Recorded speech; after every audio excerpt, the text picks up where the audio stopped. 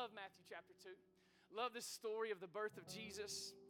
Matthew chapter 2, Matthew, Mark, Luke, John, the Newer Testament. So if you go about halfway through your Bible and turn to your right, you'll find Matthew.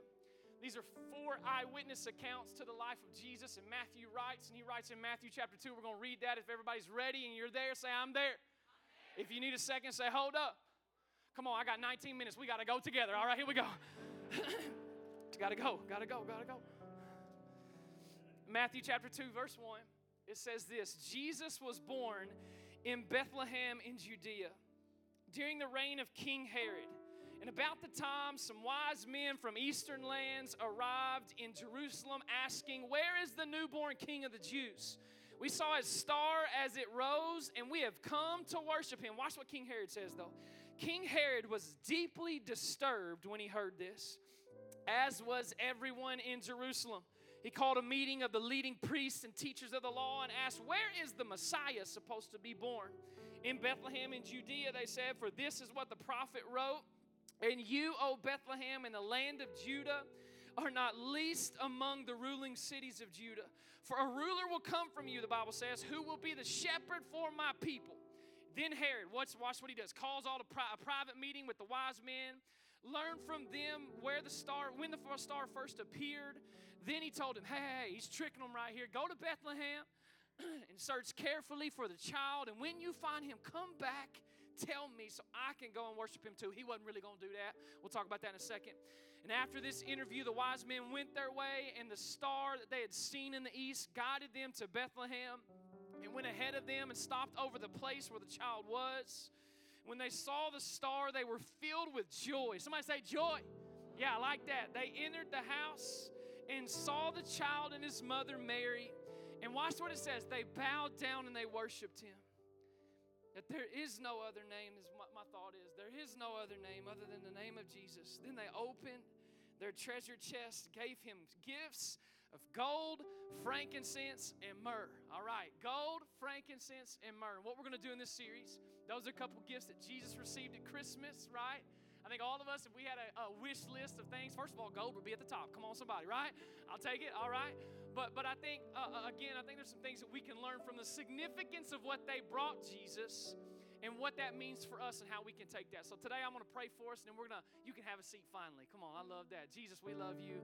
We thank you for being in this place. In Jesus' name we pray, and everybody said, amen, amen. Go ahead and have a seat and high five your neighbor. Say, you stood for a long time, but you made it. Now you can have a seat. Now you can have a seat. Now you can have a seat. Awesome. Awesome, awesome. Well, I am so thankful for you. I'm so grateful for you. And just glad to be here today. Just thankful that we're at church together and we're in this series called All I Want for Christmas Is. Let me ask you a question.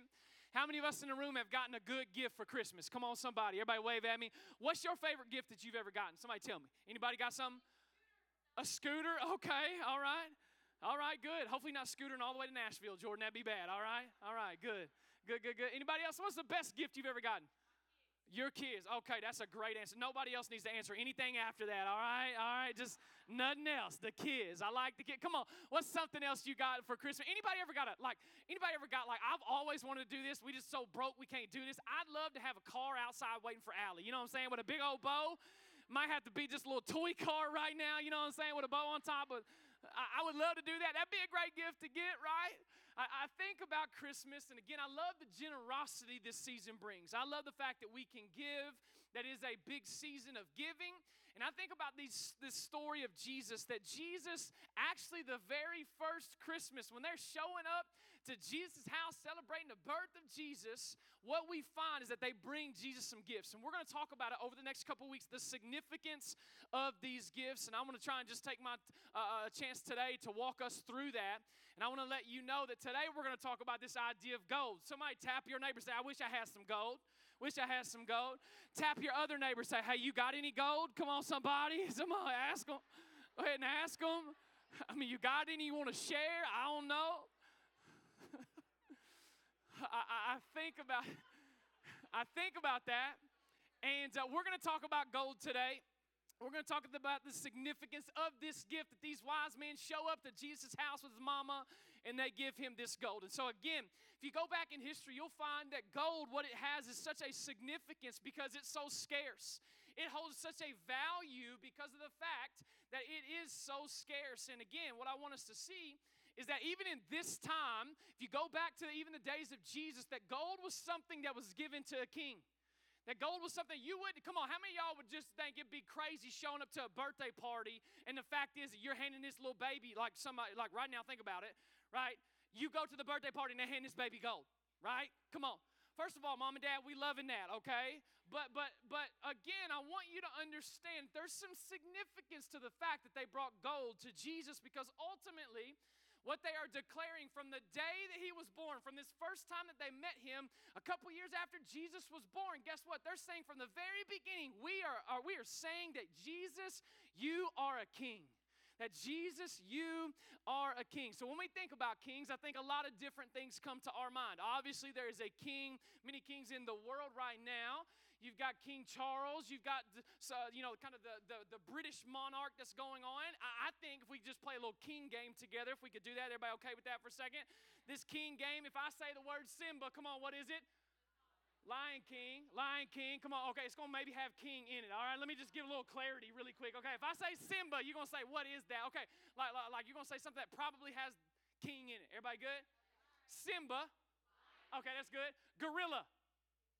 Okay, I was just checking everybody, okay? Have it your way. Okay, I like that. Well, okay, now let's switch it up a little bit. Who's the king of rock and roll? Come on, Elvis Presley. Thank you very much. Okay, sorry, that was terrible. I'm so sorry. Why did I do that? I really don't know why I did that. I don't know. As long as I don't do this next one, the king of pop. Come on. Okay, sorry. Okay. This has been the most eventful 20 minutes of my day so far, for sure. Like, I was crying 5 minutes ago talking about the faithfulness of God. Now I'm sounding like Michael Jackson. This is awesome. Okay, the king of basketball. Thank you. Everybody's had to clarify real quick. We may think King James. No, Michael Jordan. Okay, all right. Just checking, making sure. But I want to just clarify today. I want to shout it from the rooftops today that we want to be a church, and I just believe, according to Scripture, even from the very beginning of Jesus' life, all the way to now, that he is the King of Kings and Lord of Lords. And he is coming back, the Bible says in Revelation chapter 19, on his robe and on his thigh was written the title. This is a title, man. When you get a title, when you got something, man, there's something about you. Like, watch this. He is the King of all kings, and he is the Lord of all lords. Meaning, guess what? He has supreme authority over all kingdoms of all time. That's the guy we're talking about. That's the man that we're worshiping. That's the name that we're lifting up. And this is what I want you to know, though. If you go back to the time when Jesus came, Jesus was not the king that everybody expected. I want you to write it down. Jesus was not the king everybody was expecting. Like the Jews at that time, guess what? They were expecting that their king to be born in a palace, from like a royal lineage, in a family of kings, got some luxury, got some comfort. Right, if I could bring that to like today's terms, guess what? That would be this king will be born and placed in a Pottery Barn crib. Come on, somebody, right? Wearing his Gucci onesies, all right? Having on his baby off-whites with a Louis Vuitton backpack, and his family driving a G-Wagon, all right? If I could just bring it, that's what everybody was expecting. That's what people were expecting. Jesus was not the king that everybody expected. Instead, guess what? He was born in a barn. He was born in poverty. He was born to a out-of-wedlock mother that everybody would say was out of wedlock. Now, guess what? He was born, like this guy named Jesus was in a stable out back next to farm animals in the middle of some sheep dung, right? That's where Jesus was born. Jesus was not the king that everybody was expecting. They didn't expect the king to be the son of a carpenter born in Nazareth of all places. Nazareth? What do you think good can come from Nazareth, they said? Like, what good can come from there? Nothing. They didn't think that would happen. They didn't expect a king that would get his hands dirty, but rather they expected a king that would come and give authority and tell people what to do. No. Jesus was not the king that everybody expected. Jesus was not the king that everybody expected because no one thought that the King of Glory would befriend people like prostitutes and tax collectors and the outcast. They didn't think that the King of Glory would touch lepers, open blind eyes with spit and mud, right? That he would love those that the religious institutes would call outcasts. No, they were not expecting Jesus to be that kind of king. Jesus was not the king everybody expected because they never imagined a king who would choose those same hated tax collectors, uneducated fishermen, zealots, former demon-possessed to follow him and be his followers. Like, nobody expected that.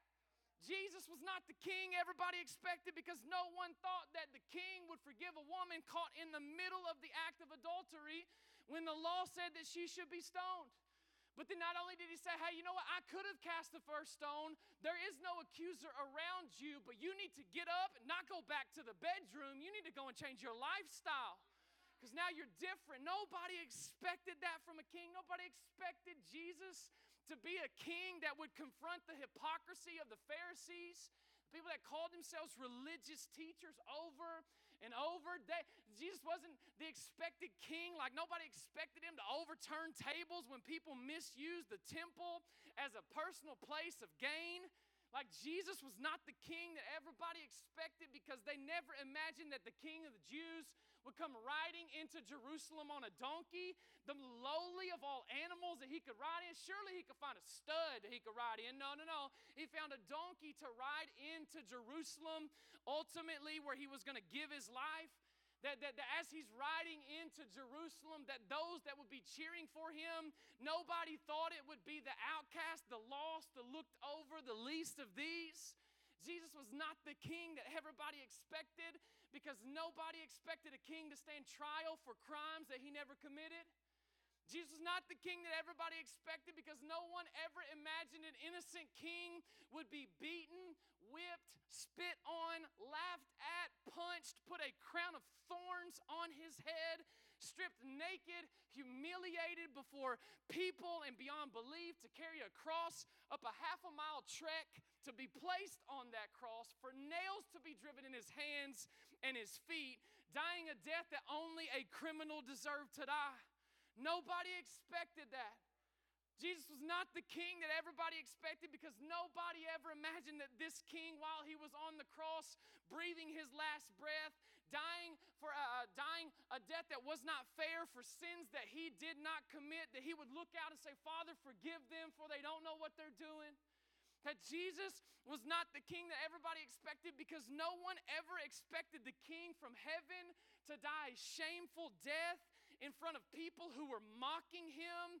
And when he breathed his last, there was nobody predicting the fact that the sky would turn dark and the veil would be torn and that people would lose hope as they buried a dead king in a borrowed grave.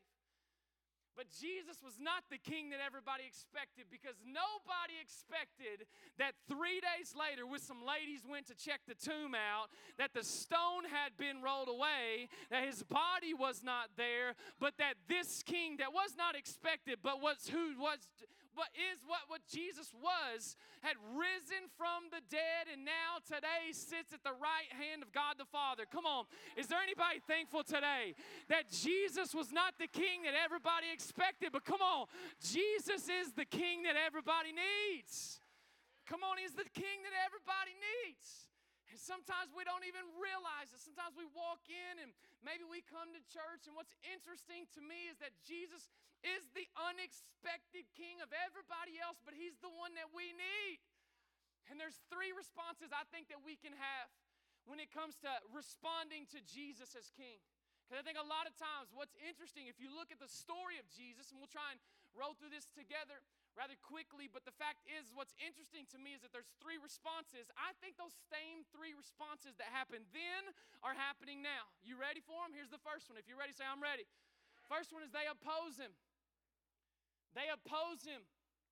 See, watch this. When you go and you would read the stories we just did, verse 2 happens to be that these magi, these wise men are coming and are saying, hey, where's this new king of the Jews? We saw his star as it rose and we have come to worship him. Watch what happens.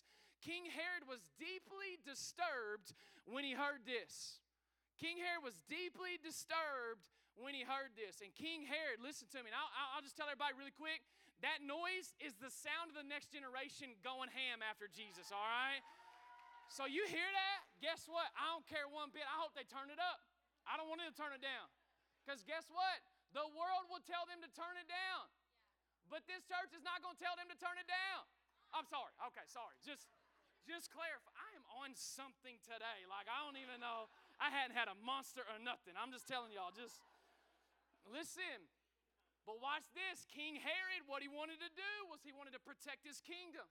He was trying to protect his. He went on a headhunt for any baby boy after this under the age of 2. He issued a decree after this saying, hey, any baby boy under the age of 2 in Bethlehem, they must be put to death because he had heard of this new king.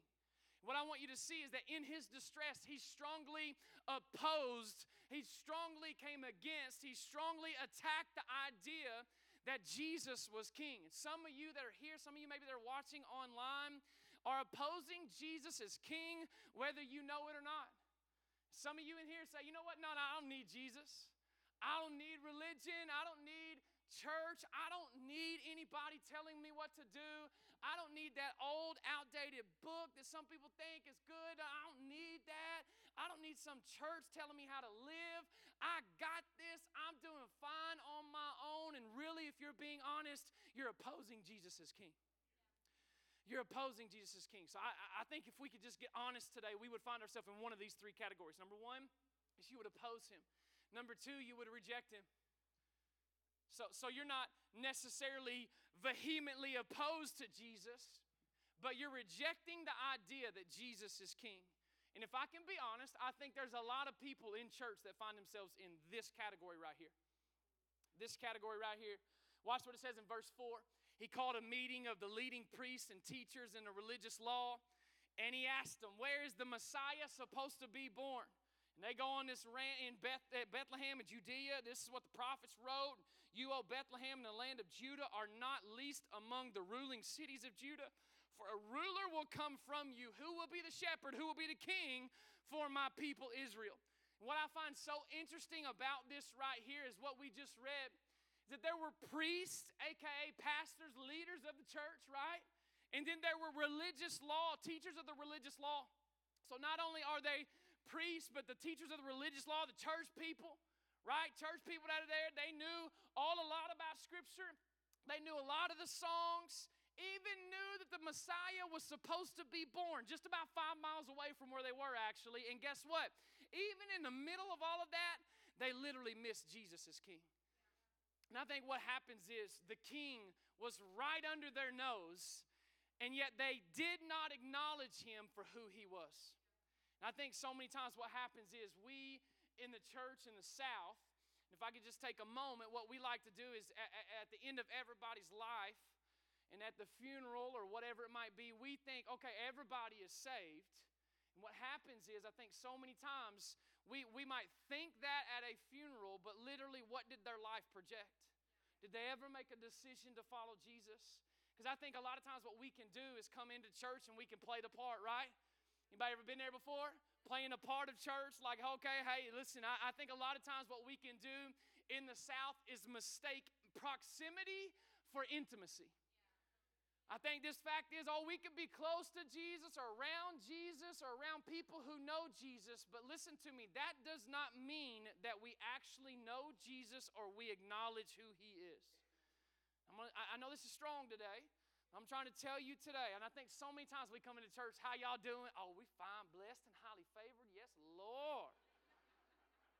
Yes, Jesus is good. Praise him. We get dressed up in our Sunday best. On the outside, we look the part. The kids are smiling. Nobody's fighting, especially in front of anybody else. Come on, somebody. They fought in the car all the way there, but as soon as you get out, ain't nobody fighting, all right? Better clean it up right now. Just my car? Okay, cool. All right, just our house. Got it.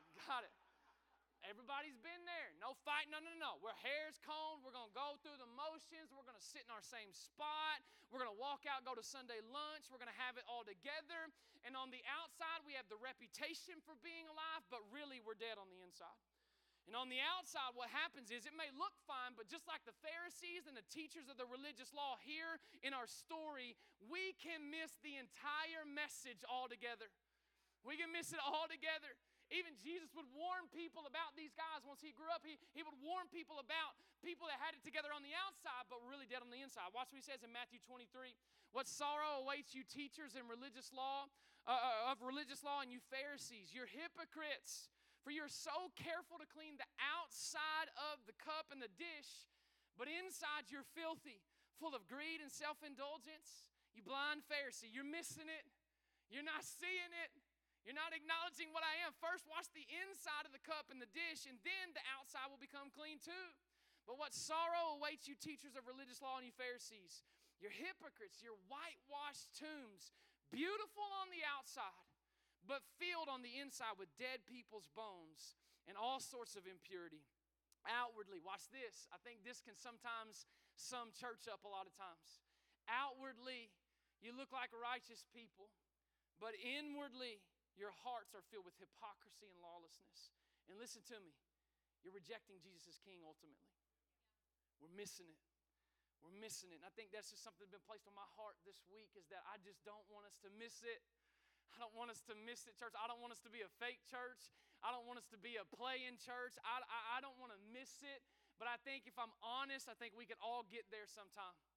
Because I remember a season of my life that I said I loved Jesus with my lips, but guess what? My life and my heart was far from him. I think if you could think back in your life, there's been times, again, in mine where I was in church, I was involved, I was a youth pastor's son, but guess what? I was rejecting Jesus as King with my life. And I just want to challenge that today.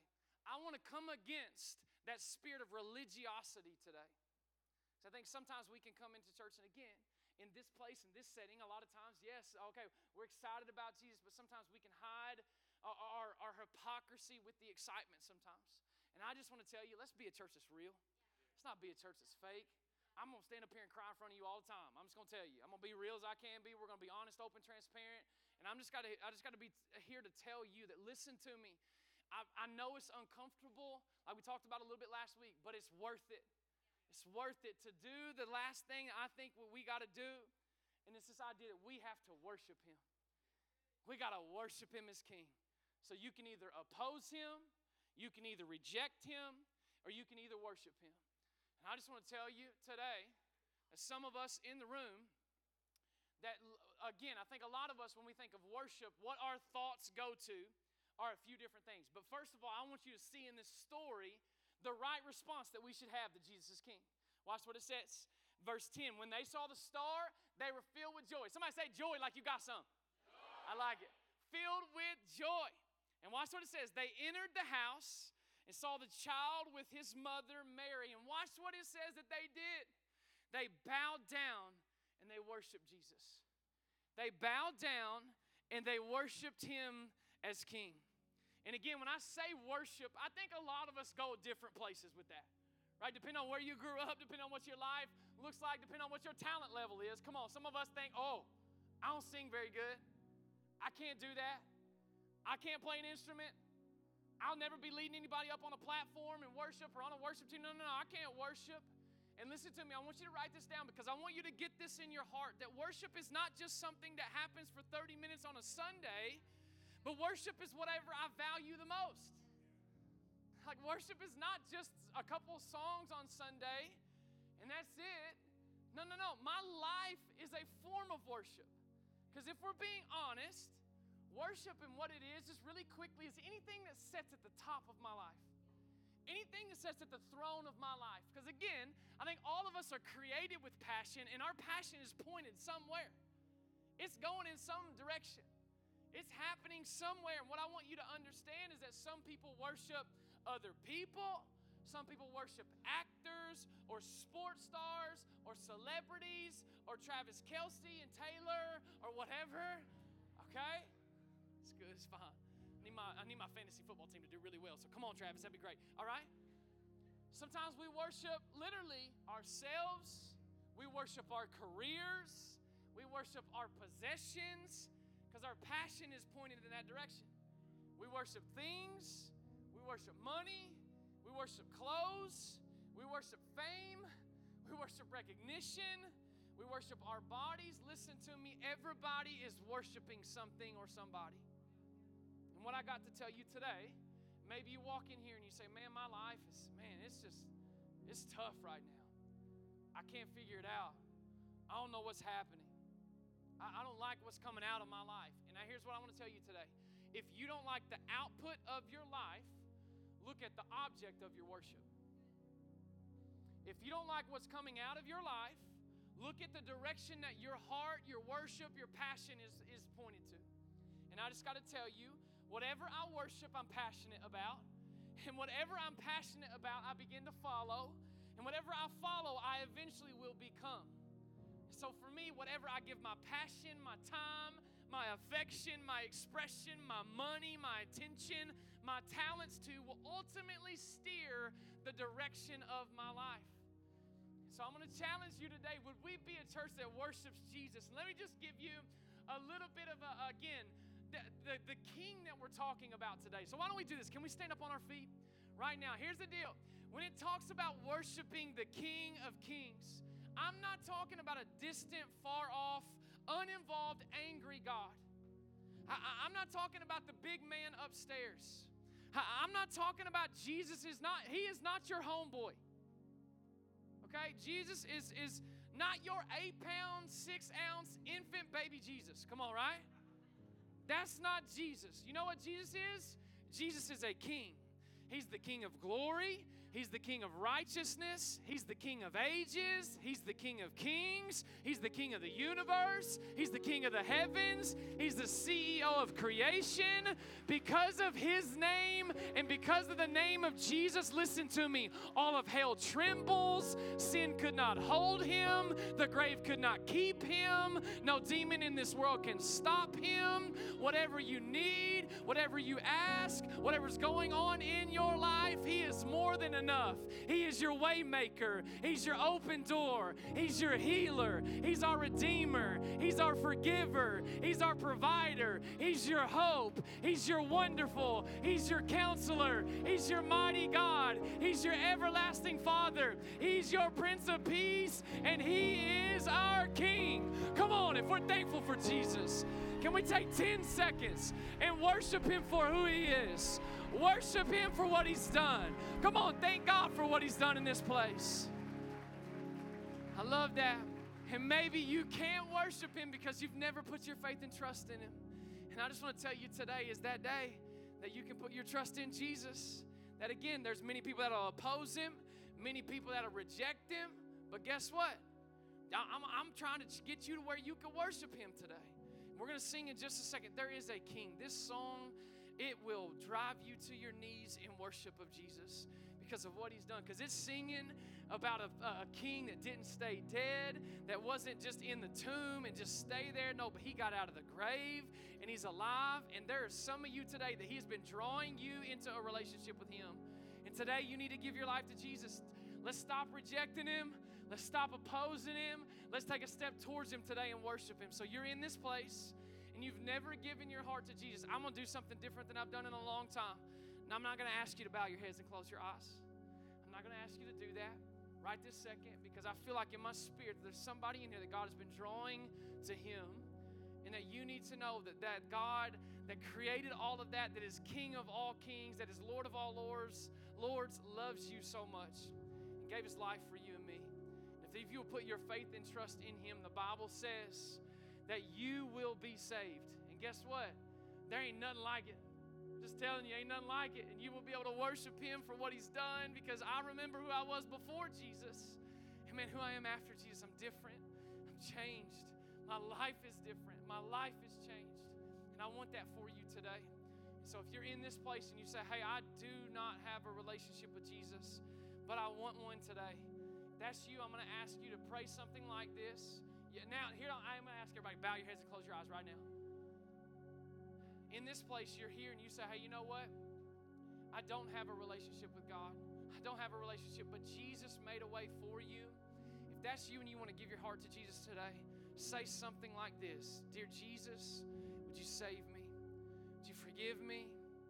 I trust you. I put my faith in you.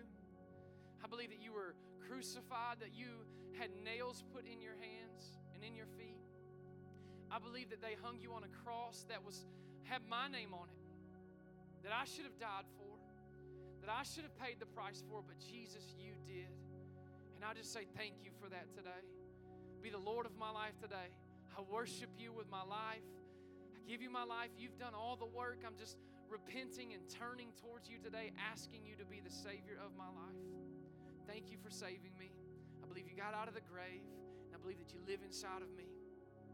Maybe you're here, maybe you're watching online or listening on the podcast, and you would say, hey, I just gave my life to Jesus, the best decision you've ever made. Listen, all of heaven parties, and listen, I just want to tell you that we are a church that celebrates that and want to honor the decision that you made. We want to come alongside of you and say, hey, let's do this thing together. So if you're in this place and you just gave your life to Jesus, I'm going to ask you to raise your hand up over your head all across this room. You could just raise it all the way up. You could drop it right back down. You raise it up above your head and drop it right back down. Awesome. Awesome. There's a few things that you can do to let us know that you made that decision. One is that QR code. You can scan that. One is up on the screen as well. And then in just a second, we're actually going to worship. And so as they begin to bring the house lights down, we're going to worship Jesus as King. And I'm going to ask that we open up this altar. Again, I never want our platforms to get bigger and our altars to get smaller, because I want us to worship Jesus. And if you feel like you need to come, and an altar is just laying something down at the feet of Jesus. I don't want anything to have more of a worship heart than God. I don't want to worship anything. I don't want anything to have my heart more than I want Jesus to have my heart. And so as we sing this song in just a second, if you just made that decision to follow Jesus, you can let somebody know. But I'm also going to ask our church, would you move? Would you just begin to pray, not only for that, but what's the next step for our church? Where are we going next? God, we're going to worship you with everything we've got. And I just want this place to be a house of prayer as Jesus prayed it would. So God, we love you. Jesus, we honor you. Holy Spirit, we invite you into this place. Would you speak to us now? Would you speak in the middle as we worship you today for who you are and what you've done? We love you, Jesus. In Jesus' name I pray. Amen.